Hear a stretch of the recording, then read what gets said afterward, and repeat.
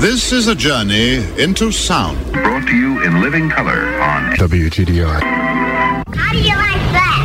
The fault, dear Brutus, is not in our stars, but in ourselves. Correct. Good luck.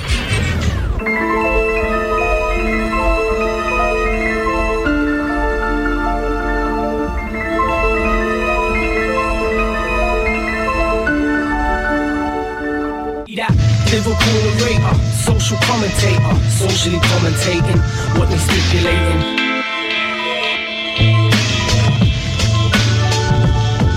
Are you sitting comfortably? Well, put your seatbelts on, cause you're in for a harrowing ride. Cause I am the narrator, the voice that guides the blind, following not with your ears but your mind, and allow me to take you back on forth through time. To explain the significance of things you may think insignificant now, but won't further down the line.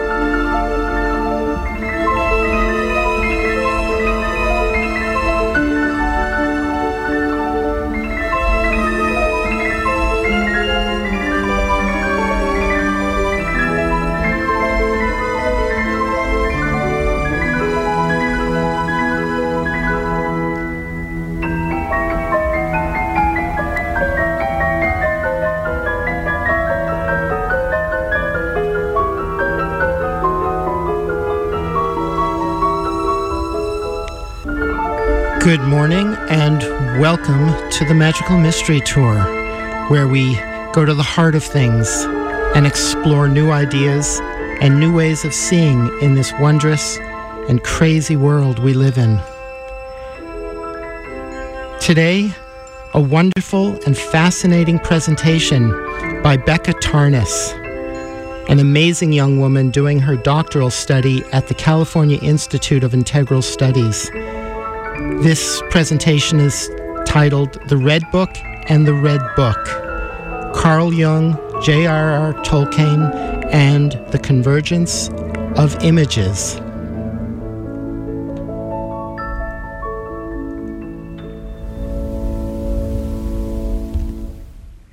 Welcome, everyone. Tonight, I have the privilege of introducing Becca Tarnas. She is a doctoral student at the brand new Ecology, Spirituality, and Religion program here at CIS. Becca wears many hats. She's a scholar, a writer, a blogger, a storyteller, a painter, an archetypal ecologist.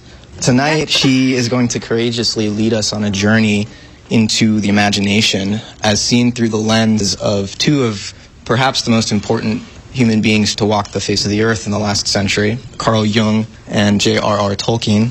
Becca's passion for the power of story and of imagination has had a lasting impact on me. I wanted to quote a couple sentences from an essay she wrote last semester for a course on ecology, where she was digging into Tolkien's Lord of the Rings trilogy to try to get at how the symbols and the characters and the story that he created might be relevant to the ecological crisis.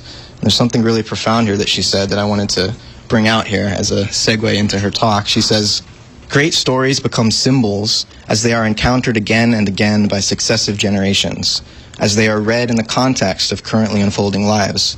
And this is the profound part. Stories become a part of the ecology in which they are told, participating in shaping the cultural landscape and in being reshaped by it as well. The reason I find Becca's work so profound is that she sees story and the imagination as part of the ecosystems within which we're embedded, and that she sees the way in which the stories we tell have the power to transform the way we lead our lives. So she's made very clear this power of story, but I think she's also succeeded in showing me how fragile story can be and how easily we can lose our way when the thread of meaningful images becomes lost or is distorted and confused. And so I think her work is really important right now in the midst of this planetary crisis, because as we all know, it's primarily, I would argue, and Becca and most of us probably agree, it's a crisis of story. And to make meaning effectively, I think we need to re-engage with the stories that our culture has cherished and maybe even tell new stories. And in order to make meaning effectively, we have to journey into the realm of imagination. And this is a realm, as Tolkien says, that's full of both promise and peril. But lucky for us, we have one of the most well-traveled imaginal guides that I have yet met, to lead us into that realm tonight. So please join me in welcoming Becca Tarnas.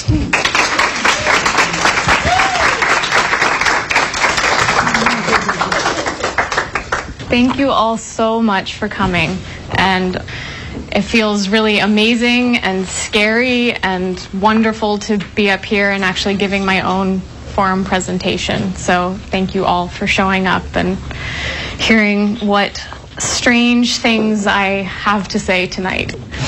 So I titled this talk, The Red Book and the Red Book, Jung, Tolkien, and the Convergence of Images.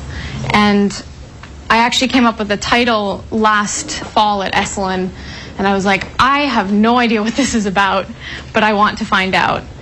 So the title was there first. And before I even begin, I wanted to give as a bookend, opening bookend to this talk, two quotes, one by Jung and one by Tolkien.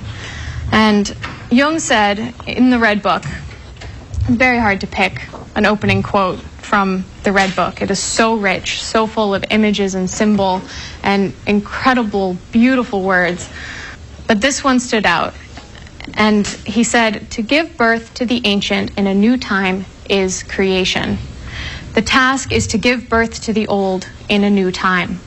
And in answering dialogue to that, Tolkien wrote in his essay on fairy stories, fantasy remains a human right. We make in our measure and in our derivative mode because we are made, and not only made, but made in the image and likeness of a maker. So I wanted to set that first, just to kind of carry what this talk, what this journey, hopefully, that we'll be going on together is about. So why did I even start to undertake this project? I'm doing it as an independent study, and it may seem kind of unusual, but when I first heard of Jung's Red Book, actually right in the year it was being published, it made me think of something else.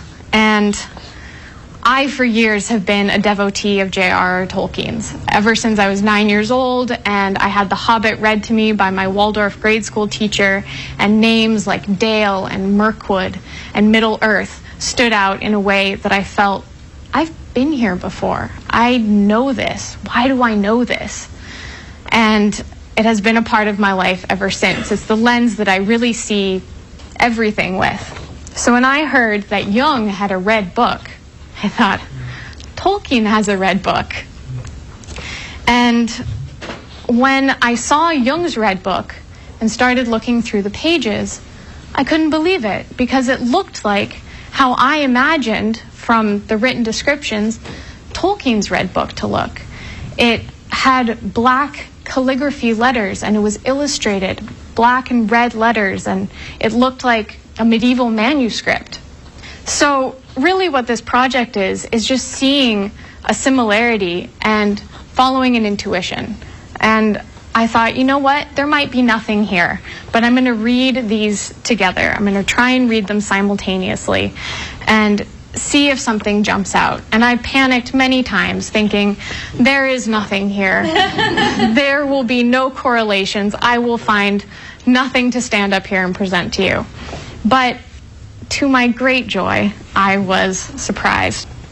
And I'll say to begin with, I'm not an expert on Jung. I think probably almost all of you here have read more Jung than I have. So I'm not coming to this project having a major background in Jung's work. In many ways, I feel like I have come to Jung backwards, that I am starting with the last thing published, but really I'm starting at the beginning. I'm starting with the first work that was coming through him. So I'm just going to say that from the beginning, that I don't have a grasp on the language of depth psychology.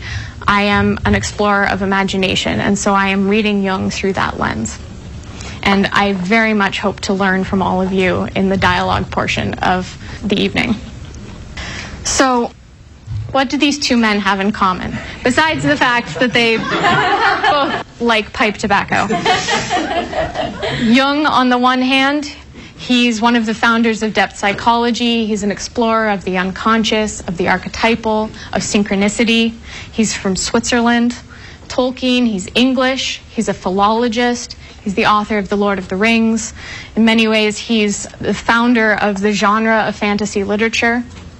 Now, from that description, there may not be a whole lot of common ground between them, but there have been Jungian analyses done of Tolkien's work. There's a book called The Individuated Hobbit, for example. This is something that, not knowing too much about depth psychology and psychoanalysis, Tolkien was rather against, and he very much was against the idea of learning about his works by looking at his biography. But there haven't been that many, or maybe even, well, there may be one, Tolkienian analysis of Jung. And so I'm going to try and read them through each other. Now, if Tolkien knew that Jung had had a read book, maybe he would have been more open to the possibility, but as far as I know, he did not know that. So we're going to be embarking on a journey together. I'm not really going to be able to stand here and say, I know this, I've discovered these facts, I can unfold them for you in this linear manner. Rather, we're going to be exploring art, images, language, story, and looking for correlations, looking for synchronicities between the two. And as part of bringing the work of these two men into dialogue with each other, I'm actually going to be reading a lot of quotes, probably more than I would in a talk of this length, just because their language carries so much and speaks so much to each other that I wanted to be able to use their original words. So, what is Tolkien's Red Book? Besides the fact that my particular copy is red and wonderful.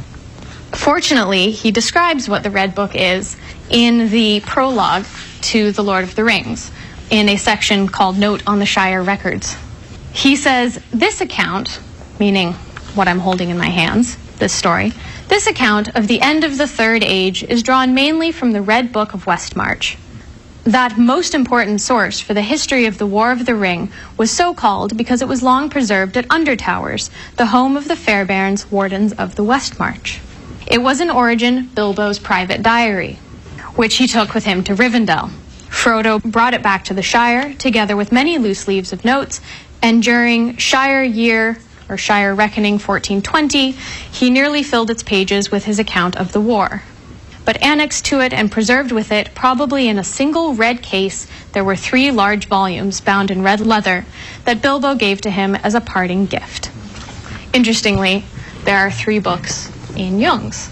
The whole thing's Liber Novus, so the first is Liber Primus, then Liber Secundus, and the Scrutinies. 1, 2, 3. 1, 2, 3. Okay, but that's simple stuff. As you can see, though, in that prologue, Tolkien didn't see himself as a fiction writer. He saw himself as a translator, not as an inventor, but someone who was discovering something, that was presenting found material and translating it. And that, in many ways, is important for what both Jung and Tolkien are doing with this. So then, the next synchronicity that I came across. Jung's Red Book period was from 1913. His visions began in 1913 through 1930. But the primary time when visions were moving through him, that he was in the process of what he called active imagination, of working with fantasy, was from 1913 to 1917. It so happens that around 1912, 1913, Tolkien, who's much younger than Jung, was creating a little book that didn't have any writing in it, but he called it the Book of Ishness. And about 1914, he started writing his first mythology, the beginning of his mythology, which he at that time called the Book of Lost Tales. And we'll be going into the Book of Ishness shortly, but it's all images. And there are no explanations whatsoever, so we're kind of going to be swimming through that shortly. But it seems that at the same time, through both of these men were coming powerful imaginal images that they then spent the next 40 to 45 years of their lives unpacking in their life's work. For Jung, it was through his work in depth psychology. For Tolkien, it was writing down his stories and eventually producing The Hobbit and The Lord of the Rings. Jung writes of this period, "The years when I was pursuing my inner images were the most important in my life. In them, everything essential was decided. It all began then. The later details are only supplements and clarifications of the material that burst forth from the unconscious, and at first swamped me. It was the prima materia for a lifetime's work. So, this period I've just mentioned, there is a rather interesting astrological correlation with it. And I'll say now that I'm not going to be going that much into astrology tonight, but I do want to just mention this now. So from 1899 until 1918, there was an opposition of the planets Uranus and Neptune. Uranus having to do with awakening, renewal, liberation, revolution, liberation. Neptune having to do with spirituality and soul, the transcendent, image, imagination. And so when you bring these together, it was a period of the culture searching for spiritual renewal. And it so happened that Jung and Tolkien weren't the only people at this time having fantasy visions and writing them and painting them. It was coming through many people. So I'm really just focusing on these two, even though this was happening widely, and including Tony Wolff, who was experiencing streams of fantasy visions and told Jung about them. So Tolkien and Jung's Red Book periods, from 1913 to 1918 really, when the visions were coming through, took place under the Uranus-Neptune opposition. Now, in the 1950s, there was a Uranus-Neptune square. The 1950s happened to be when The Lord of the Rings was published, 1954 and 1955. And then in 1957, under the same Uranus-Neptune square, Jung began writing his autobiography, or kind of co-writing it, Memories, Dreams, Reflections. So that was coming through. And then the next quadrature relationship between Uranus and Neptune was in the 1990s, and there was a conjunction. And it so happened all through the 1990s was when the films of The Lord of the Rings were being made. And it was when the decision to publish Jung's Red Book after all this time was made. So you can see, marking each one, these significant moments related to these two men's work. So I'm going to touch on that now. We can discuss it later, but I want to focus more on even more specific details of how the archetypal was coming through these two men. So a little on Jung's biography. He felt like he was living in two centuries. He felt like he had two personalities. He described them as his number one and his number two. Number one, it lived in the current time. As he was becoming aware of this, he was quite young, so number one was a schoolboy with problems like not understanding algebra, wrestling with his relationship with his friends, and how to be a part of the world. Number two was an old man living in the 18th century, but he also felt that number two was connected to the Middle Ages, and he felt that number two lived in God's world, in an eternal world. Now, Tolkien also felt as though he were living in the wrong time. He was drawn only to pre-Chaucerian literature. He understood ancient languages as if they were his own, such as Anglo-Saxon, Gothic, Old Icelandic, and several others. He actually spoke 19 languages.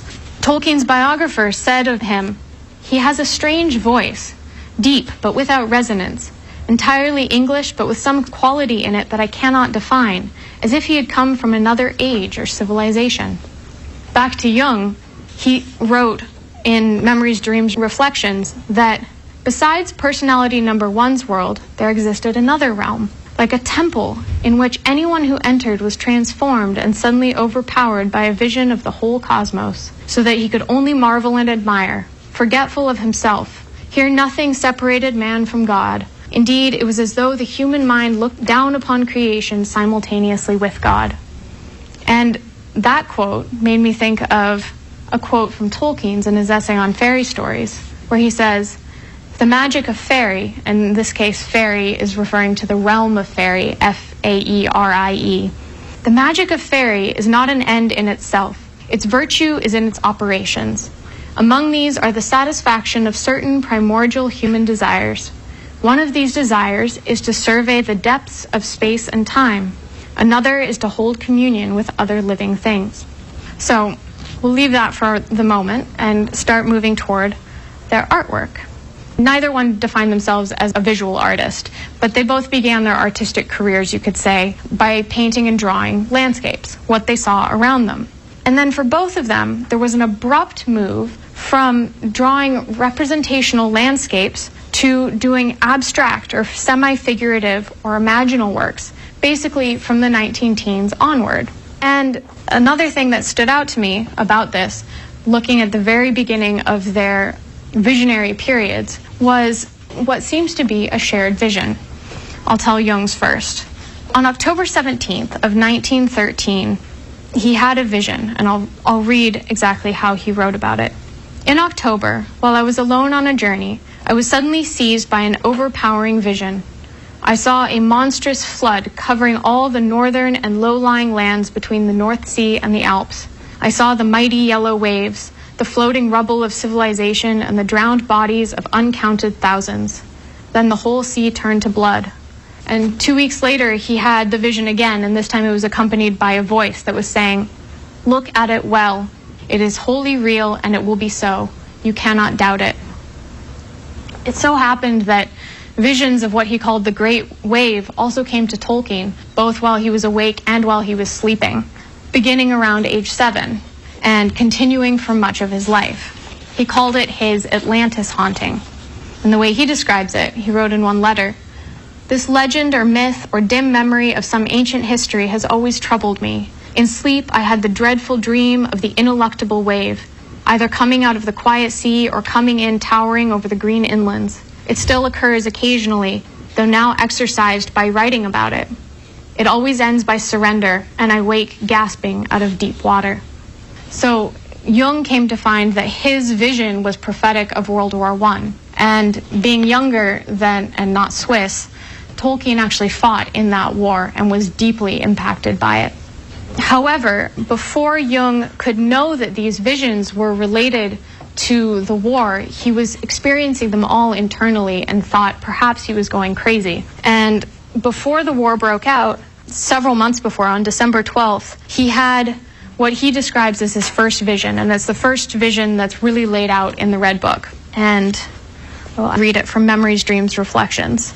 He said, "It was during Advent of the year 1913, December 12th to be exact, that I resolved upon the decisive step. I was sitting at my desk once more thinking over my fears. Then I let myself drop. Suddenly it was as though the ground literally gave way beneath my feet, and I plunged down into dark depths. I could not fend off a feeling of panic, but then abruptly, at not too great a depth, I landed on my feet in a soft, sticky mass. I felt great relief, although I was apparently in complete darkness. After a while, my eyes grew accustomed to the gloom, which was rather like a deep twilight. Before me was the entrance to a dark cave, in which stood a dwarf with a leathery skin, as if he were mummified. I squeezed past him through the narrow entrance and waded knee-deep through icy water to the other end of the cave where, on a projecting rock, I saw a glowing red crystal. I grasped the stone, lifted it, and discovered a hollow underneath. At first I could make out nothing, but then I saw that there was running water. In it a corpse floated by, a youth with blonde hair and a wound in his head. He was followed by a gigantic black scarab, and then by a red newborn sun. The sun was rising out of the depths of the water. Dazzled by the light, I wanted to replace the stone upon the opening, but then a fluid welled out. It was blood. A thick jet of it leaped up, and I felt nauseated. It seemed to me that the blood continued to spurt for an unendurably long time. At last it ceased, and the vision came to an end. It's a pretty dramatic entryway into this realm. So, right about that time, in this book of Ishness that I mentioned, Tolkien did a drawing. This is one of the very first visionary drawings. It's called Before. And oddly, that is what I sort of picture when I read Jung's description. But there's no description at all of what this meant to Tolkien. People have guessed about it. Lance Owens writes that it's primitive, it's quick, a statement of the deep dream world. The Tolkien scholar Verlyn Flieger talks about the title Before. She says it conveys the dual notions of standing in front of and awaiting or anticipating, and that the sketch is remarkable for its mood, which conveys both foreboding, the dark corridor, and hope, the lighted doorway. I actually don't really find the doorway all that hopeful looking, something about the red light, but that's my interpretation, that it seems far more sinister. This is followed by another painting, or another drawing called Afterwards, which seems to be coming through on the other side. Again, no explanation for what that means. Throughout Tolkien's work, there are descriptions of many underground descents, many journeys that have echoes in relationship to the one I just read of Jung's. There's the journey in Fellowship of the Ring through Moria, where Gandalf is lost. There's the journey through Shelob's tunnel, the encounter with the giant spider, which reminds me of the giant scarab that Jung describes. There's the paths of the dead that Aragorn passes through underground, where he encounters a host of the dead. And in the Red Book, Jung also encounters a host of the dead, and the descriptions are oddly similar. There's the encounter in The Hobbit that Bilbo makes underground under the mountains with Gollum, who, like in Jung's description, is on an island in the middle of a body of water, where he has the one ring, just like that one jewel is on an island in a body of water. And then, of course, there's the encounter in The Hobbit with Smaug, the dragon, so the encounter in the underworld with the dragon. So just to explore a little more of this book of Ishness with its strange title. He moved from drawing what he saw Tolkien did on the outside to what he saw on the inside, and he labeled these his earliest Ishnesses. And these were symbolic or abstract images that came from the imagination. And he did about 20 visionary paintings. He started in the summer of 1913. And I could not get hold of all of them. They're somewhere in an envelope in the Bodleian Library. And one day I would love to go and dig those out. But I have what I could find. Interestingly, in 1911, Tolkien, who didn't travel all that much, went to Switzerland. And I don't know how close he would have been to Jung at that time, but he went on a walking tour through the mountains, and the mountains had a major impact on him. In many ways, the mountains had a major impact on Jung as well. And while in Switzerland, Tolkien came across this drawing by J. Madlener der Berggeist, the mountain spirit. And he later wrote on the back that this was the origin of Gandalf, or his image of Gandalf, the wizard. And in the Book of Ishness, he did this funny little drawing called Eeriness. And it's kind of hard to see, but again, no interpretation. But it looks like a wizard walking down a path. Now this is one of my probably most favorite Ishnesses. It's called The End of the World. It's pretty remarkable. So, on the one hand, this could be a rather depressing image of someone going off a cliff. But as the Tolkien scholar and Jungian, Lance Owens, says, that fellow has stepped, and he is not falling. He is walking into the sun, into a moon, and into stars. And it seems like this is a representation of what Tolkien was entering into, that he has stepped into an imaginal world that is going to carry him off of that cliff of reality and into something much grander.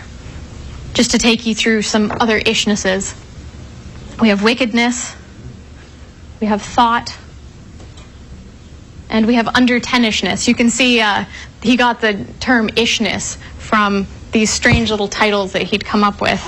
Other Ishnesses were called silent, enormous and immense, firelight magic, grown-up-ishness, someone else male, someone else female, sleep, convention, a wish, Xanadu, based on Coleridge's poem, other people, and the back of beyond.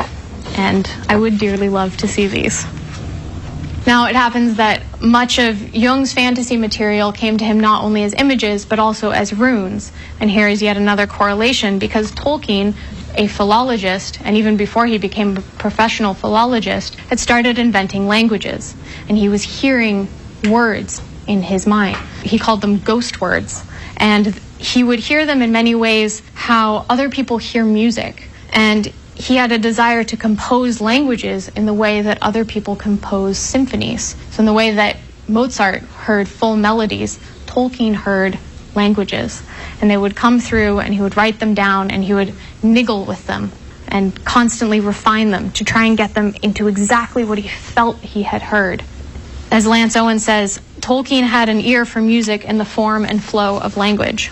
And in Fellowship of the Ring, he gives to Frodo an experience that I think captures maybe what was happening for him when he was hearing these words.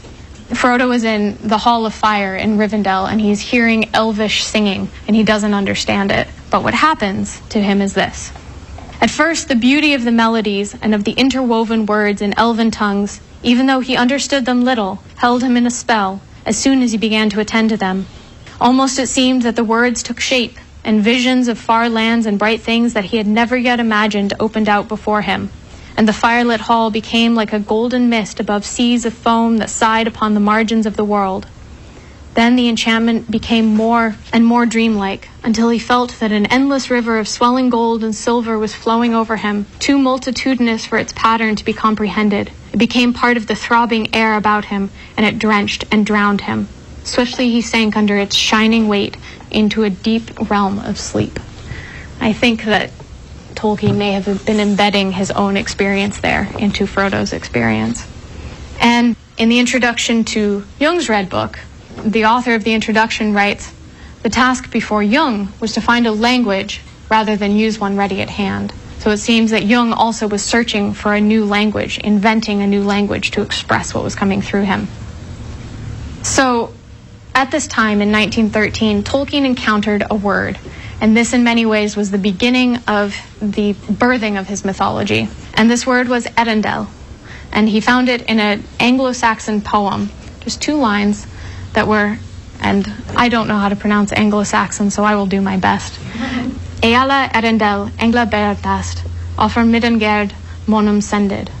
Hail Erendil, brightest of angels, above the Middle Earth sent unto men. You can hear Middle Earth in there, and then this name, Erendil. And Tolkien wrote afterwards, "I felt a curious thrill, as if something had stirred in me, half wakened from sleep. There was something very remote and strange and beautiful behind those words, if I could grasp it, far beyond ancient English." So in the summer of 1914, just before World War I broke out, he wrote this poem, and it was the first poem that he wrote that eventually started turning into his mythology of Middle-earth, and it's called The Voyage of Erendel, the Evening Star. Erendel sprang up from the ocean's cup, in the gloom of the mid-world's rim. From the door of night as a ray of light leapt over the twilight brim, and launching his bark like a silver spark from the golden fading sand, down the sunlit breath of day's fiery death, he sped from Westerland. Tolkien had this instinct when he read those lines about Erendel, that Erendel was actually a star. He was the morning and evening star, or what we here in this realm call Venus. And I believe that this was just Tolkien's understanding of it. He wasn't getting that from anywhere else. And so this poem, it's describing a journey across the night sky when a single light enters into darkness and is wandering through the long night, wandering west. And in the west, for Tolkien, that was where the fairy realm existed. That was where the imaginal was. And this poem he showed to his friend G.B. Smith, who liked it but asked him what it was really about. And Tolkien's response was, "I don't know. I'll try to find out." Not, "I'll make it up. I'll try to find out." And in reference to this poem, I was struck by something that Jung had inscribed on the cornerstone of his tower at Bollingen. He had many things inscribed on the stone, but one is a line that is, "This is Telesforos, who roams through the dark regions of this cosmos and glows like a star out of the depths. He points the way to the gates of the sun and to the land of dreams." So there's yet another, maybe simple correlation. So getting into the Red Book itself, Jung's Red Book, Jung maintained a fidelity to the event, that what he was writing was not to be mistaken for fiction. The Liber Novus, the Red Book, it depicts the rebirth of God in the soul, it depicts Jung's descent into hell, and it is an attempt to shape an individual cosmology. Now, Tolkien's own Red Book was also to shape an individual cosmology and cosmogony, to create a myth from its beginning. And he wanted to create a world that contained the God that he loved and worshipped. He was a Roman Catholic. But he didn't depict Roman Catholicism within his world. Rather, it's within the ethics. It's almost like it's holding it, it's cradling it. And within this world, he too, Tolkien also depicted a descent into hell, into Mordor, and into worse places as well in others of his stories. The language that the Red Book is written, as Jung put it, he said, "First I formulated the things as I had observed them, usually in high-flown language," which he really didn't like, for that corresponds to the style of the archetypes. archetypes speak the language of high rhetoric, even of bombast. And the language of the Silmarillion also has that very high language, and it's actually what makes it really difficult for a lot of people to read, and why it was such a disappointment when it came out in 1977 and people were hoping for a sequel to Lord of the Rings, and instead they felt like they were reading the Old Testament.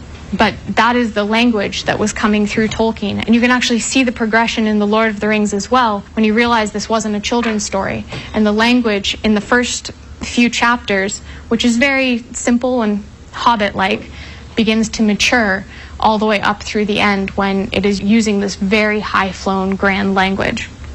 So what is a fantasy? I will define that first through Jung's definition.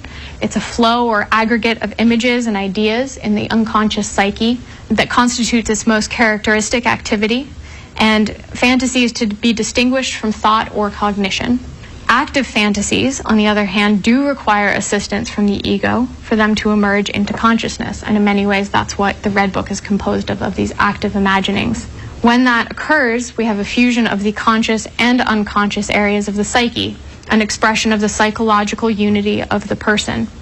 And in a dictionary of Jungian terms, they say, well, this is confusing. We actually have two disparate definitions of fantasy. On the one hand, it's that fantasies are different and separate from external reality. And on the other hand, they're linking inner and outer worlds. And actually, in reading that through Tolkien's experiences, I don't see those as disparate definitions. I see them as something that is linking by being separate and holding them together in a way. In the introduction to the Red Book, the author writes, Jung held that the significance of these fantasies was due to the fact that they stemmed from the mythopoeic imagination, which was missing in the present rational age. So that's Jung's definition of fantasy. And now for Tolkien's definition of fantasy, which he writes about in his essay on fairy stories. He describes fantasy as the making or glimpsing of other worlds that is at the heart of the desire of fairy. He says that fantasy is a natural human activity. It certainly does not destroy or even insult reason, and it does not either blunt the appetite for nor obscure the perception of scientific verity.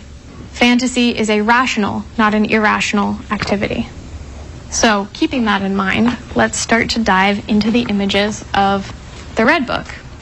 And first, I just want to explore these images and not necessarily analyze them, but instead what I was doing was finding similarities between the two men's artworks. So you have dragons. Jung's dragon, Tolkien's dragon. And of course, dragons are archetypal. They are something that one might encounter in an imaginal realm. They had these interesting drawings of trees. Tolkien would draw this tree, which he called the Tree of Amalion, regularly. This particular one's from August of 1928, but whenever he felt this urge, he would just start drawing this tree. And you can see throughout Jung's Red Book, there are many different beautiful images of trees. Jung writes, trees in particular were mysterious and seemed to me direct embodiments of the incomprehensible meaning of life. For that reason, the woods were the place where I felt closest to its deepest meaning and to its awe-inspiring workings. Trees were beloved and even sacred to Tolkien. He liked most of all to be with trees. He would like to climb them, to lean on them, even to talk to them. For those familiar with his works, of course, he brings in Ents, who are walking, talking trees, tree shepherds. And for Tolkien, the entrance to fairy, to the realm of imagination, lay not underground as it is in many other fairy tales, but actually through the woods. And of course, there's significant trees in many mythologies, the world tree, which you can see depicted in this last image of Jung's. And for Tolkien also, he had not one world tree, but two world trees, the two trees of Valinor. Now, one of the people that Jung encountered in the Red Book is an old man named Philemon. And actually, there's an interesting story of Philemon where the name comes from. He and his wife, Baucis, I think it might be pronounced, they shelter the gods Mercury and Zeus, or Jupiter, not knowing they're gods. And for their hospitality, they're given a gift. And that gift is not only to survive a flood that encompasses the whole land, back to the flood imagery, but the gift is to be able to die at the same moment because they love each other so much. And when this couple dies, they're actually transformed into two trees, which is a story that I've always loved, and it wasn't until reading this that I realized that that was where the name Philemon was related. So who is Philemon? I'm not going to go a lot into who he is, but he is a very significant being, character, person throughout Jung's Red Book. But what I can say of him, he's an old man who provides guidance and teaches magic. Now, that sounds kind of familiar. Gandalf is also an old man who provides guidance and in many ways embodies and teaches forms of magic. Furthermore, Gandalf's first name, his original name, is Olorin, which is coming from the Elvish Olor, which means to dream. But that does not refer to most human dreams, certainly not to the dreams of sleep. And in Quenya, Olos means vision or fantasy. This was an image that kind of blew me away when I came across it. For anyone familiar with Tolkien's works, the Eye of Sauron is a very powerful image. And when I was first looking through Jung's Red Book, I was very surprised to see an extremely similar eye looking back at me. And that, in a way, would have been enough of a coincidence. But let me first, just so we can really feel it, tell you about the Eye of Sauron. This is a vision that Frodo has of the eye in the mirror of Galadriel. But suddenly the mirror went altogether dark as if a hole had opened in the world of sight, and Frodo looked into emptiness. In the black abyss there appeared a single eye that slowly grew until it filled nearly all the mirror. So terrible was it that Frodo stood rooted, unable to cry out or to withdraw his gaze. The eye was rimmed with fire, but was itself glazed, yellow as a cat's, watchful and intent, and the black slit of its pupil opened on a pit, a window into nothing. And then another description of it. Darkness lay there under the sun. Fire glowed amid the smoke. Mount Doom was burning and a great reek rising. Then at last his gaze was held. This is Frodo's gaze. Wall upon wall, battlement upon battlement, black, immeasurably strong, mountain of iron, gate of steel, tower of adamant, he saw it. Barad-dûr, fortress of Sauron. All hope left him. And suddenly he felt the eye. There was an eye in the dark tower that did not sleep. He knew that it had become aware of his gaze. A fierce, eager will was there. It leapt towards him, almost like a finger. He felt it searching him. Very soon it would nail him down, know exactly where he was. So that's Frodo's experience of the eye of evil. But as I was continuing to read through Jung's Red Book, I came across this. Nothing is more valuable to the evil one than his eye, since only through his eye can emptiness seize gleaming fullness. Because the emptiness lacks fullness, it craves fullness and its shining power, and it drinks it in by means of its eye, which is able to grasp the beauty and unsullied radiance of fullness. The emptiness is poor, and if it lacked its eye, it would be hopeless. It sees the most beautiful and wants to devour it in order to spoil it. So, one other thing that I wanted to touch on in relation to evil, and I could give an entire talk just on these two men's relationship to evil, but something that Jung says in the Red Book is, "He who journeys to hell also becomes hell. Therefore do not forget from whence you come. Do not be heroes." And this reminded me of this pivotal moment when Frodo is standing with the Ring of Power and he is about to destroy it. And this is told from Sam's perspective. He says, "Then Frodo stirred and spoke in a clear voice, indeed with a voice clearer and more powerful than Sam had ever heard him use, and it rose above the throb and turmoil of Mount Doom, ringing in the roof and walls. 'I have come,' he said, 'but I do not choose now to do what I came to do. I will not do this deed. The ring is mine.' And suddenly, as he set it on his finger, he vanished from Sam's sight." And so there's this moment. It is the moment that everything is waiting on, and they have gone into the heart of hell. And at the pivotal moment, Frodo fails. He becomes what he's entered, and he can't actually go ahead and destroy the ring. And I wanted to show this illustration of Tolkien's, of Barad-dûr. It was the only one that I could find that had Mount Doom in the background. And I also found it interesting because if you look at that doorway, it looks kind of familiar. It looks like before.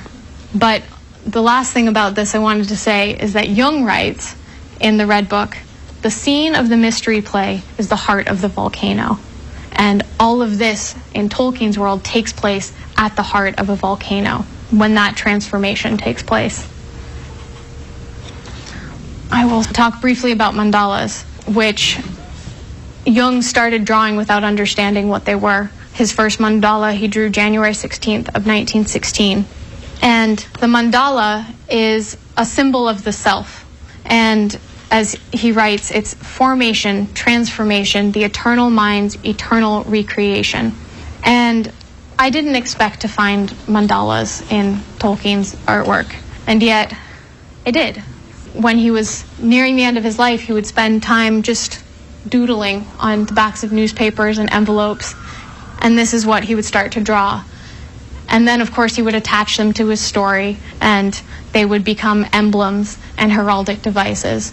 But he wasn't at first drawing them to be that. He was just drawing patterns and symbols. And they actually, by being an emblem of certain individuals, in a way, become symbols of different selves within his story. And then there's something else that actually Sean pointed out to me, which is that in a lot of Tolkien's drawings, they are organized around a central axis.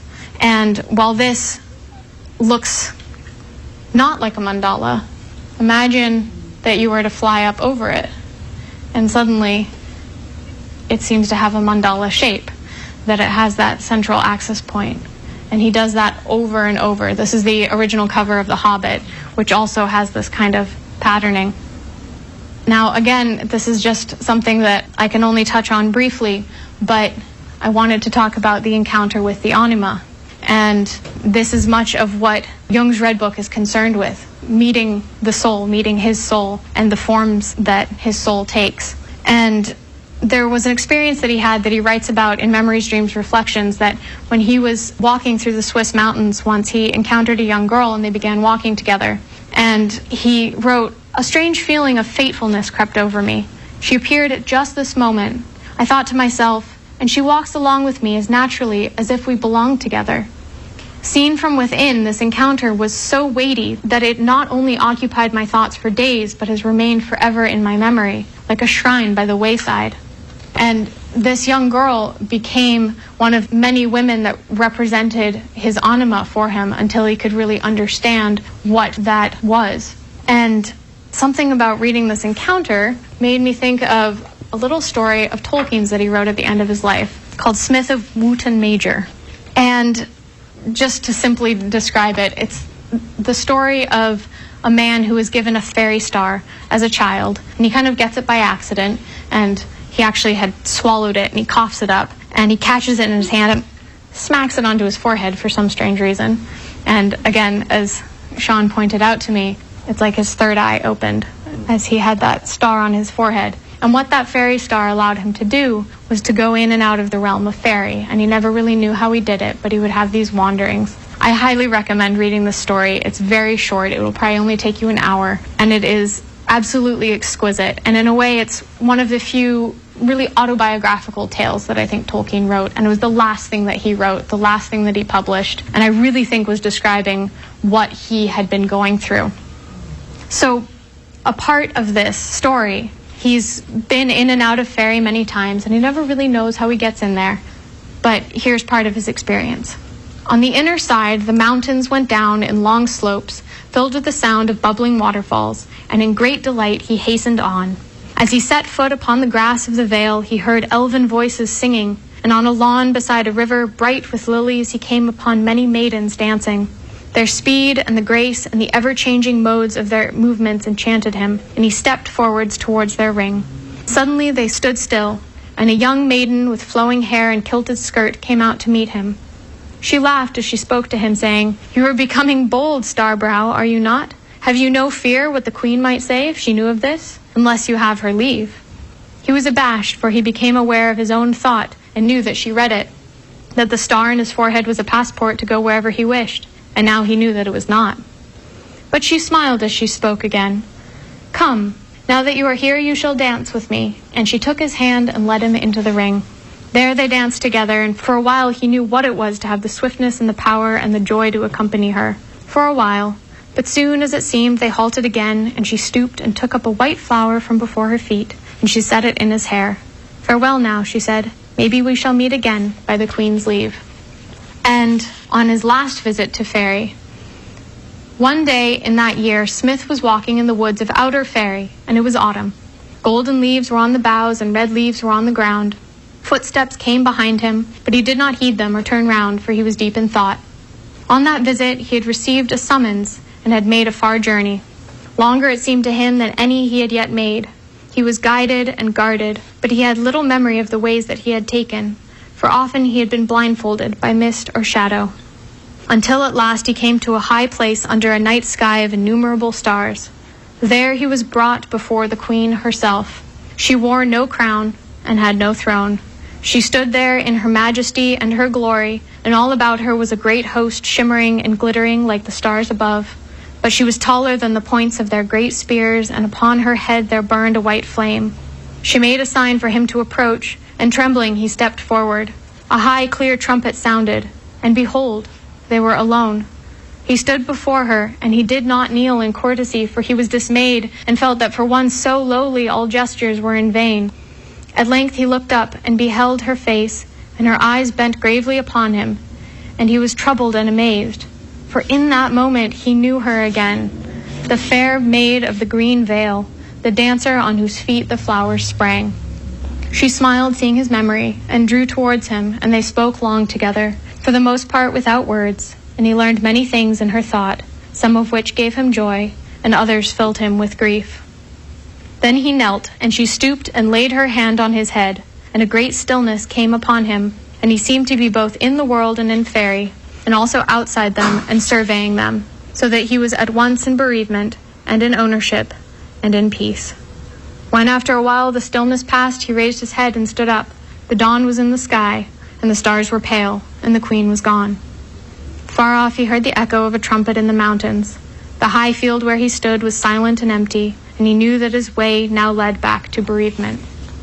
And I feel like this story of Tolkien's, not only does it illustrate his wanderings in and out of Fairy, but I think it's his encounter with his own soul, with his anima, who he does not recognize as the queen of his being at first. And then it is in this very last encounter, at this moment of loss in a way, that he realizes who she is and what he has been seeking. And it seemed in a way kind of like an echo of Jung's own encounter with his anima, who takes many forms in the Red Book. Also, something that's just in a footnote of the Red Book is Jung saying the anima is elf-like, i.e. only partially human. She can also become a white bird, a dove, or a gull, and there's an elf in the Silmarillion. Her name is Elwing, and she has this gift of becoming a white bird. And she is actually the mate of Erendil, who we read that poem about. And she doesn't journey with him on all his journeys as a star, but whenever he returns, she turns into this white bird and she flies to meet him. So I am not equipped to talk about the transcendent function. I am not a depth psychologist, but as far as I understand, the transcendent function bridges the conscious and the unconscious, and it is a symbol. It transcends time and conflict, and yet it is common to both the conscious and the unconscious, and it offers a synthesis, a new synthesis between them. Jung writes in the Red Book of the symbol is the word that goes out of the mouth, that one does not simply speak, but that rises out of the depths of the self as a word of power and great need, and places itself unexpectedly on the tongue. If one accepts the symbol, it is as if a door opens leading into a new room whose existence one previously did not know. And Tolkien wrote in On Fairy Stories, such stories open a door on other time, and if we pass through, only for a moment, we stand outside our own time, outside time itself maybe. So what I felt reading these two together is that what they were doing was actually entering into a realm, that they were going to a place, and that whether you call it the unconscious or fairy or imagination, I think they were entering the same place. I think they were walking, perhaps, if not parallel, maybe at times even the same paths through that place. And that the way we enter there is through symbol, is through myth, is through story. That imagination is not a human capacity. What we may call the organ of imagination is what allows us to participate in this realm, but that this is actually a realm that is both separate from us and within us and encompassing everything, and that we can enter into it through these different means of awakening the imagination. Jung writes, "If you look into yourselves, you will see on the other hand the nearby as far off and infinite, since the world of the inner is as infinite as the world of the outer. This inner world is truly infinite, in no way poorer than the outer one. Humanity lives in two worlds." So how can these two inform each other's work? Where is it possible to go from here? Jung advised that each person should make their own red book, and that we can return to it like a sanctuary and like a cathedral, because between its pages is our soul.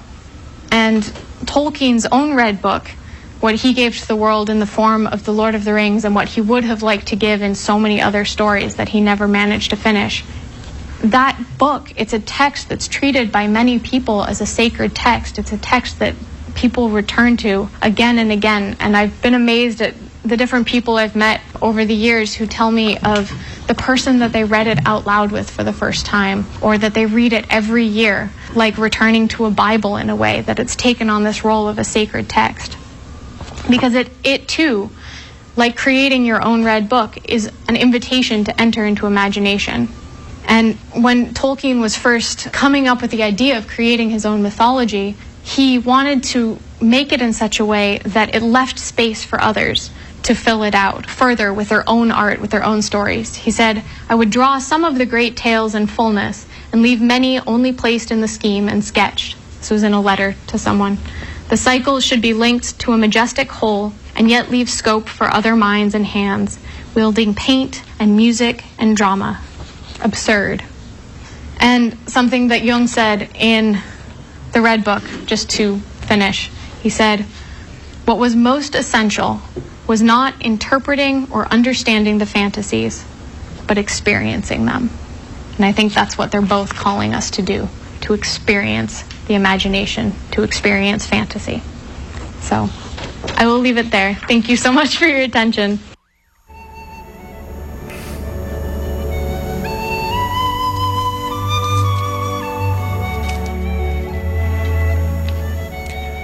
That's Becca Tarnas, and this is the Magical Mystery Tour on WGDR Plainfield and WGDH Hardwick. We'll be continuing with the question and answer session with Becca Tarnas in just a moment. Stay with us.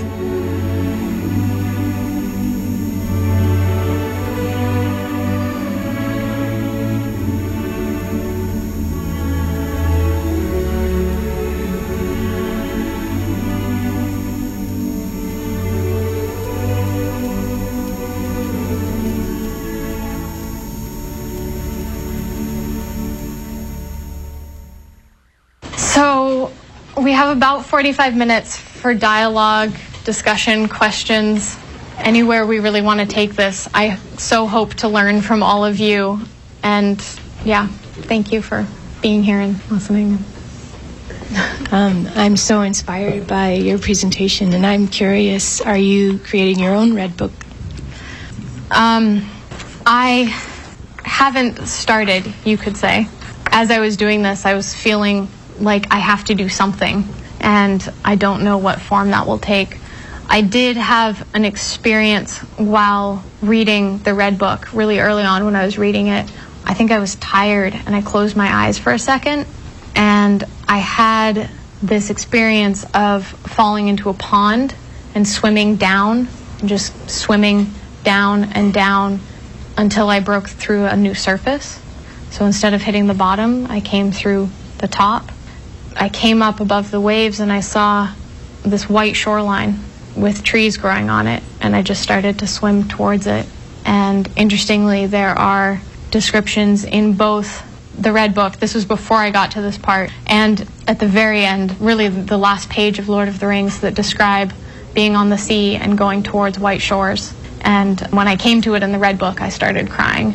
This was several weeks after I'd had this experience. And I don't know where that leads, but I maybe hope to find out.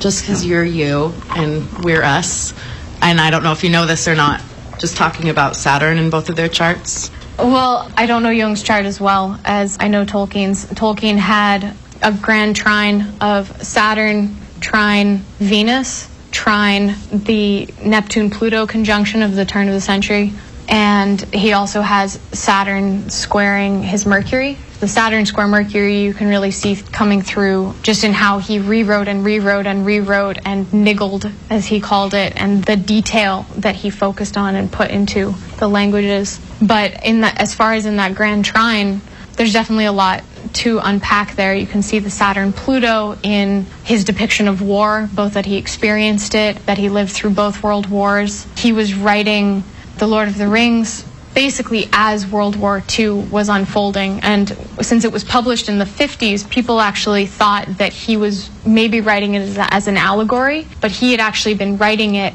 before the events unfolded. And somewhere in here I have this quote from C.S. Lewis. C.S. Lewis and Tolkien were best friends, and Lewis said, these things within Tolkien stories were not devised to reflect any particular situation in the real world. It was the other way round. Real events began horribly to conform to the pattern he had freely invented. So you can see the horrible depiction of war and slaughter and the presence of the shadow. They both use the term the shadow to describe, in Tolkien's case, to describe evil. In Jung's case, of course, it's much more complicated, but both of their work is about confronting the shadow, and they even called it that, both with a capital S. But with Neptune in there, it's coming through in imagination, imagery, and so on. And I love how W.H. Auden describes his work. He said, here are beauties that pierce like swords and burn like cold iron. And that kind of, I feel, just captures that grand trine of Venus-Saturn, the sword, the burning cold iron, but it's coming through the imagination and how powerful it is, being the Plutonic. I had goosebumps for probably the last 20 minutes of the talk. I think once we started getting to the eye, I have so many questions, but I have two. And the first one, maybe just to footnote it, to say it, and then move on to my second one. But my first one, when you brought up the two eyes and you started reading about either Tolkien or Jung's description of the eye, I was wondering if you had thought about the eye and self-reflective consciousness, about the relationship between those two and their experiences of evil or shadow. I was curious about that. I found myself, and even now, being on the verge of tears and feeling actually a lot of emotion around what you've shared. And I'm recognizing that part of what I'm feeling is as if in my life the imagination has been stolen from me because of the emphasis on the real and the rational, and that I have to get to a point where I just give myself the permission to engage my imagination as a valuable place, and how I'm wishing I had a culture around me that valued it, so that the shadows of life would every image that you showed us was beautiful. And I'm just struck by the power of beauty to be able to help us move through the difficulties of life. And how connected each of these two people and you are to places of wild and detailed imagination, and how they help hold us and how real they may be. And I feel emotional about it. I feel loss. I feel a sadness, and also grateful that I'm still alive to maybe have the opportunity to reclaim it. So I'm just curious about that, and kind of the modern world. So those were the two, just putting that out there to you. Yeah, I'll start with the latter. since it's so present and emotional. Immediately I thought of one line that is in Jung's Red Book, where he's speaking with Philemon, and they're talking about magic. And Philemon says, "It doesn't matter if the magic dies out with me, because it is always reborn in every new generation." And fairy is always there. It's timeless. Both Jung and Tolkien agree that this realm, whatever it is a timeless realm. It is outside of time and can always be accessed. And there are many pathways into that realm. And for me, just knowing that someone is wandering in it is a comfort. And what Tolkien says, a great part of what fairy is desire. In that quote I read earlier, there's the desire to commune with other beings that is at the heart of fairy, the desire to survey space and time. And I feel that if one desires enough to enter into that, then it's possible. So I would say there's always hope.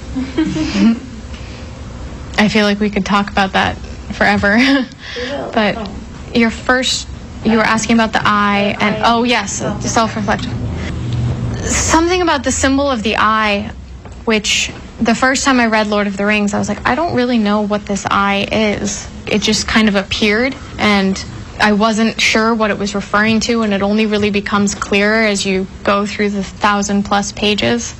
And it's much clearer if you watch the film what the eye is, but it is an eye that never looks inward. It is an eye that is always looking out. It's always grasping, seeking, moving outward. And I think that that's very much like what Jung has in the Red Book as well, that it drinks in by means of the eye. So it's always going outward and not turning in on itself. And I think it's kind of interesting that the whole premise of Lord of the Rings is taking a part of the evil power back to itself. And when it is brought back to the heart of where it was made and unmade, it is completely destroyed. So it's almost like by taking, and in many ways a ring is like a representation of an eye, and by bringing the eye back in and turning it in on itself, evil is unmade. So I guess I would say to that the relationship between the eye and evil is that it can't look at itself, and if it does, then it is no more. I was struck by the imagery that you showed. A lot of Tolkien's paintings have gates, gateways, yes, corridors, signifying that there was a threshold. Yeah. A threshold that you cross. And a lot of them reminded me of tarot cards, too. There was the Fool, and a lot of the symmetrical imagery was very archetypal. But I'm just thinking about your relationship astrologically with Tolkien as he provides a gateway for you to go into that realm very profoundly. If you could just talk some more, or if you've done a comparison chart with Tolkien. At one point I did do my synastry with Tolkien's, and I honestly cannot remember a single thing right now, which is kind of funny. I do have some common aspects with him. We both have Venus-Neptune, which is very much kind of the romantic imagination. We also both have Venus-Saturn, which kind of brings the bittersweet quality in. I feel like Lord of the Rings is a perfect story because its ending is bittersweet. And if you haven't read it, I won't say why. But I think that those aspects called to me. The Venus-Neptune, so much carried by the elves. It's these immortal beings that are exquisitely beautiful, and yet they create and preserve beauty, the preservation being very Saturnian, but that's also in many ways their fault. And they have a role in Tolkien's stories almost as a warning that we shouldn't embalm, we shouldn't preserve, but rather recognize that all things must pass. And really what this story is, he wanted to write of Middle-earth, and he desired to tell of its beginning and middle, and yet the story that came through and that really impacted the world was actually of its ending and passing away. And I think that very much resonated with my own Venus, Saturn, Neptune.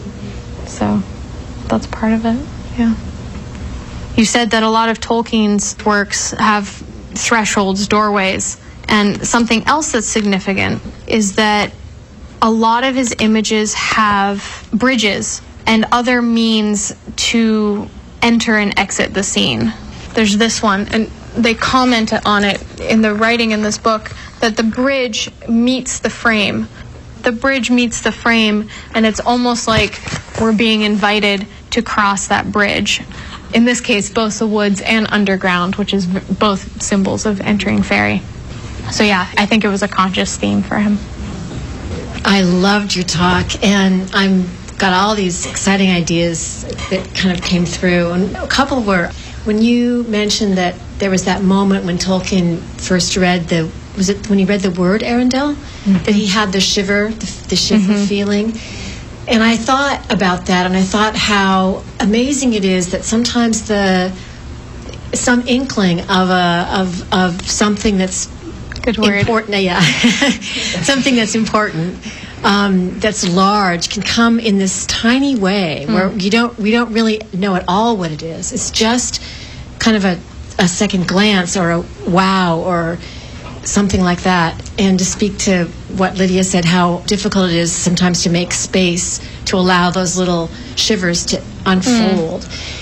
And then I also thought, at the same time, here are these two men going into this realm that has so many parallels. And it makes me think about the, I guess, extent and richness and power of collective unconscious, that perhaps there are elements of, well, I mean, that's what collective unconscious means. We share it all, right? So maybe there's a way in which there are common kinds of realms that people have had in human experience. Maybe that's part of why we have these common images between us, or common places where we might go. But I wondered if you'd reflected at all about the collective unconscious, as it plays into the fact that these two men seem to have come to similar places and similar images and similar kinds of experiences about the realities of the inner life. I very much feel that what Tolkien called fairy, Jung called the collective unconscious, and that it's one place, perhaps, that it's not personal, and that anyone can enter into it and potentially encounter the same things. And another name for it would be the archetypal realm.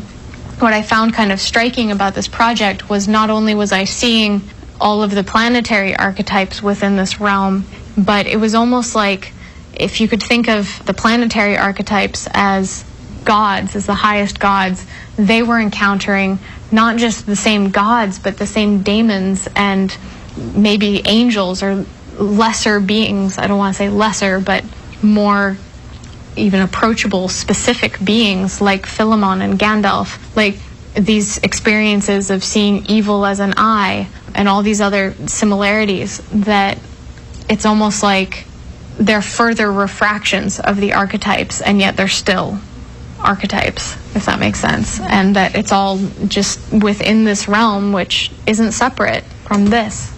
It's informing it, it's breathing into it, it's suffusing it, and so on.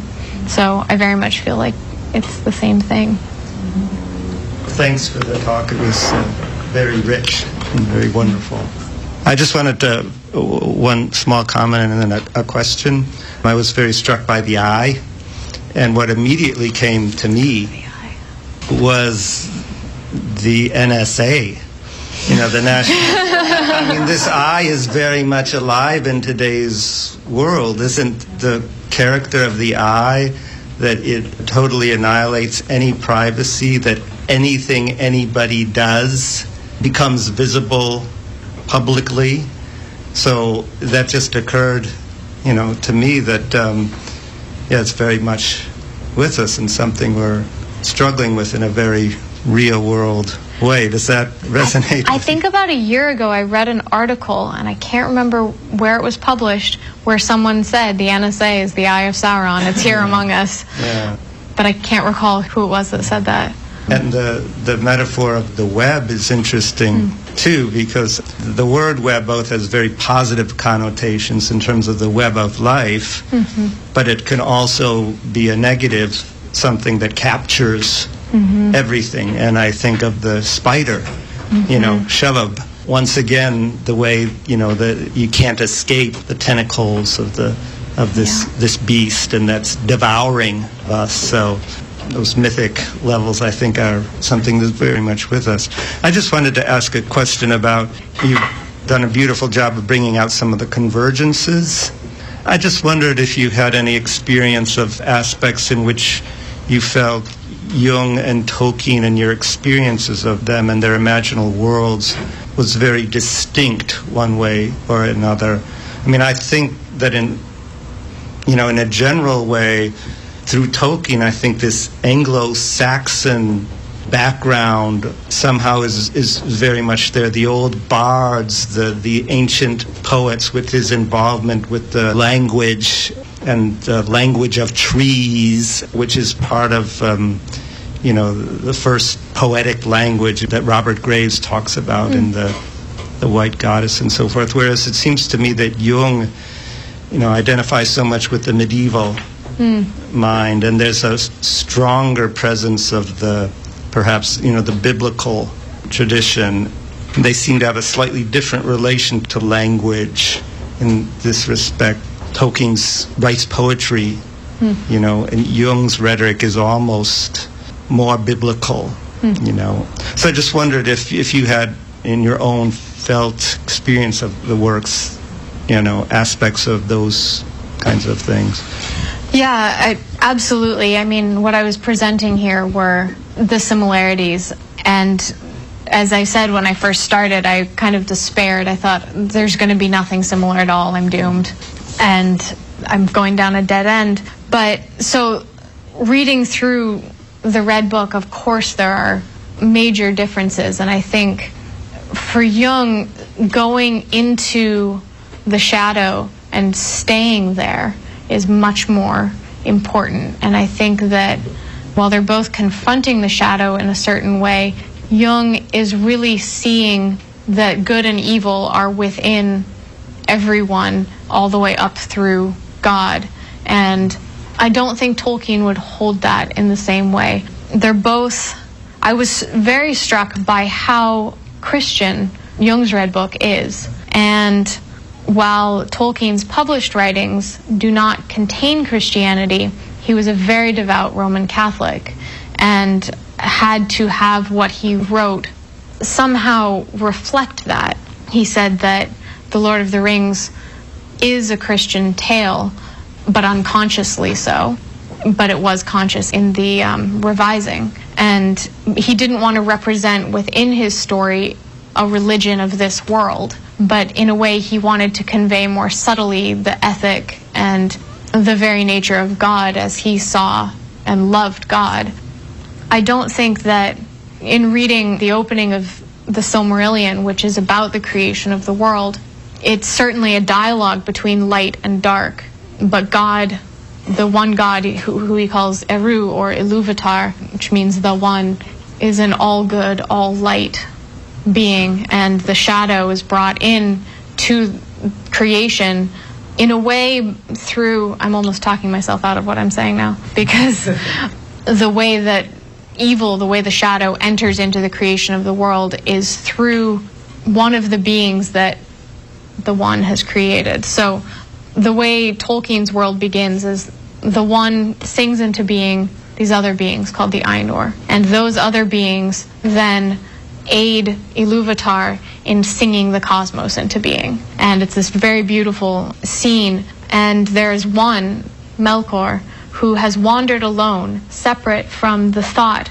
of Iluvatar in the void. And it seems that the void coexists or pre-existed Iluvatar, the light of Iluvatar, and the void is defined as what the light of the face of Iluvatar has not yet turned to. And this one, Aina, is wandering through the darkness of that void and creating his own thoughts. And when he is participating in this singing, he sings his own melody, which then brings discord. And so the discord is brought into the very heart of creation in that way. So on the one hand, you could say that maybe the light and shadow do go all the way back to the beginning, but I think Tolkien held a much more positive view of God in that way. I'm not saying that quite how I mean it, but in that Jung really saw that evil was present in God and that evil had to be present in God to explain that it was present in the world. So I don't know if that helps answer. I had never actually wanted to read The Lord of the Rings just because I had read The Hobbit, but just the depth and complexity just kind of overwhelmed me, and I was like content to read Harry Potter and the Chronicles of Narnia, but I now have a desire to read this, so thank you very much for that. My question is, in these other ones too, there's an element of magic and revolution against a sort of evil empire. And you mentioned how the binary between light and darkness or good and evil is complexified when the hero succumbs to that darkness or enemy. I'm wondering, well, just to give you an excuse to talk about that a little more, and also, you know, when we're at PCC learning to, you know, be those same kind of agents of change or take that journey to Mordor and throw the ring in the fire, what kind of special advice do you have for us in our own little magical revolutions? I think that the thing that I've really taken from Tolkien's work is that he isn't telling a hero's journey, he's telling the journey of many heroes. And if there's one thing that he really emphasizes, the first book of The Lord of the Rings is called The Fellowship of the Ring, and what he is really emphasizing is community and working together, and that it's not a single person that can take on any of these immense tasks that we face. And you'll find when you read Lord of the Rings that Frodo doesn't go into Mordor alone, and that's important. He goes in with his closest friend by his side. And actually, there's one thing that I left out of the talk that I'm going to use you as an excuse to tie in, because it's one of the most profound moments in the Lord of the Rings, and it's in many ways tied to something that's in the Red Book. So to put it in the context of the Red Book, Jung encounters this god named Izdubar, and he is speaking to him of Western science and disenchantment.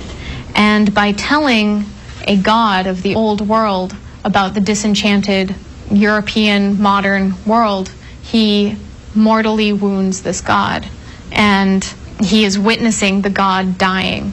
And there's nothing he seems to be able to do. He cannot go and get help. The god is huge and he can't carry him. And then he suddenly has this idea. He convinces the god that he is actually a fantasy.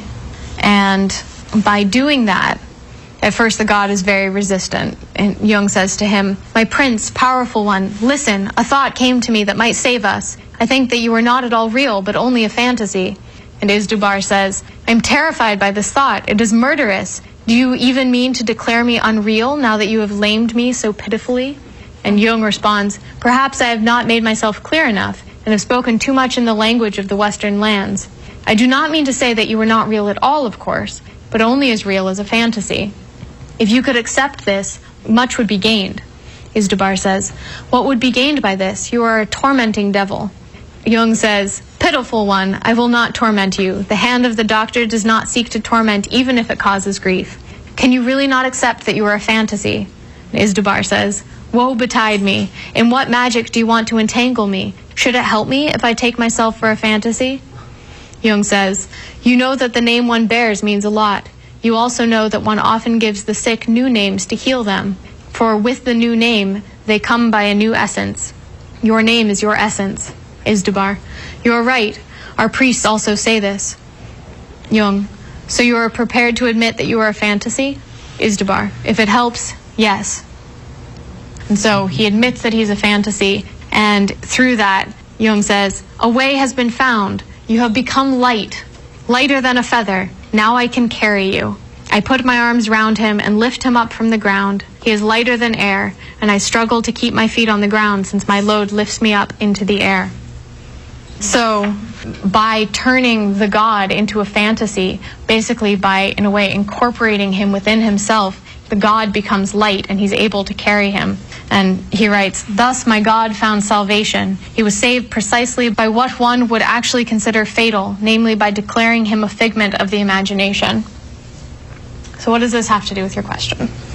Probably my favorite moment, if I can really say that, in The Lord of the Rings, and I talked about this in a talk I gave at Burning Man and burst into tears, so I will try and not do that when I read this.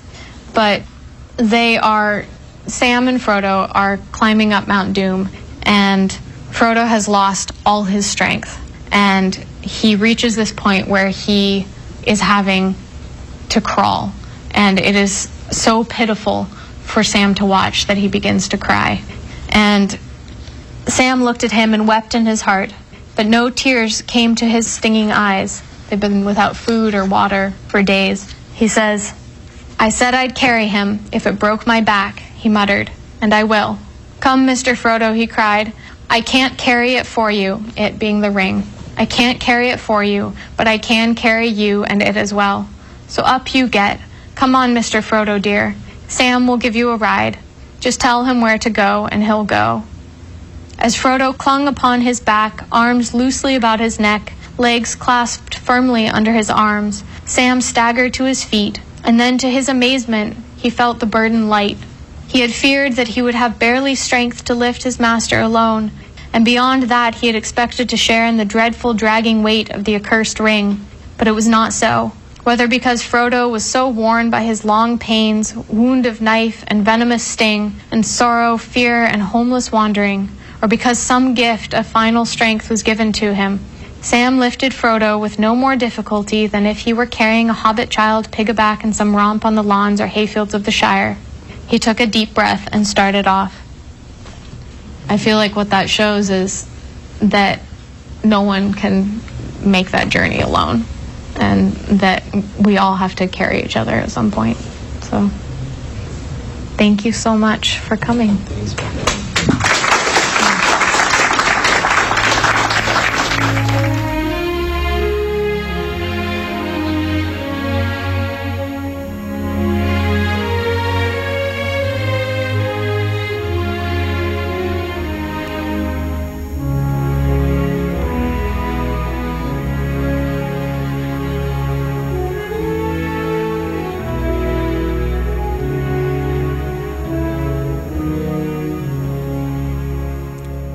That was Becca Tarnas from a presentation she gave at the California Institute for Integral Studies, where she is a doctoral student.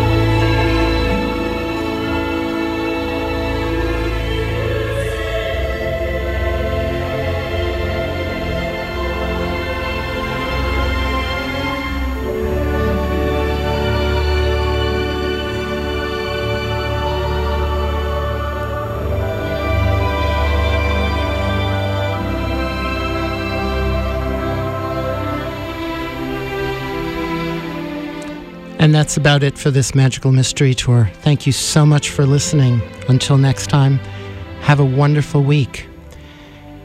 And imagine a wonderful new world we can share together.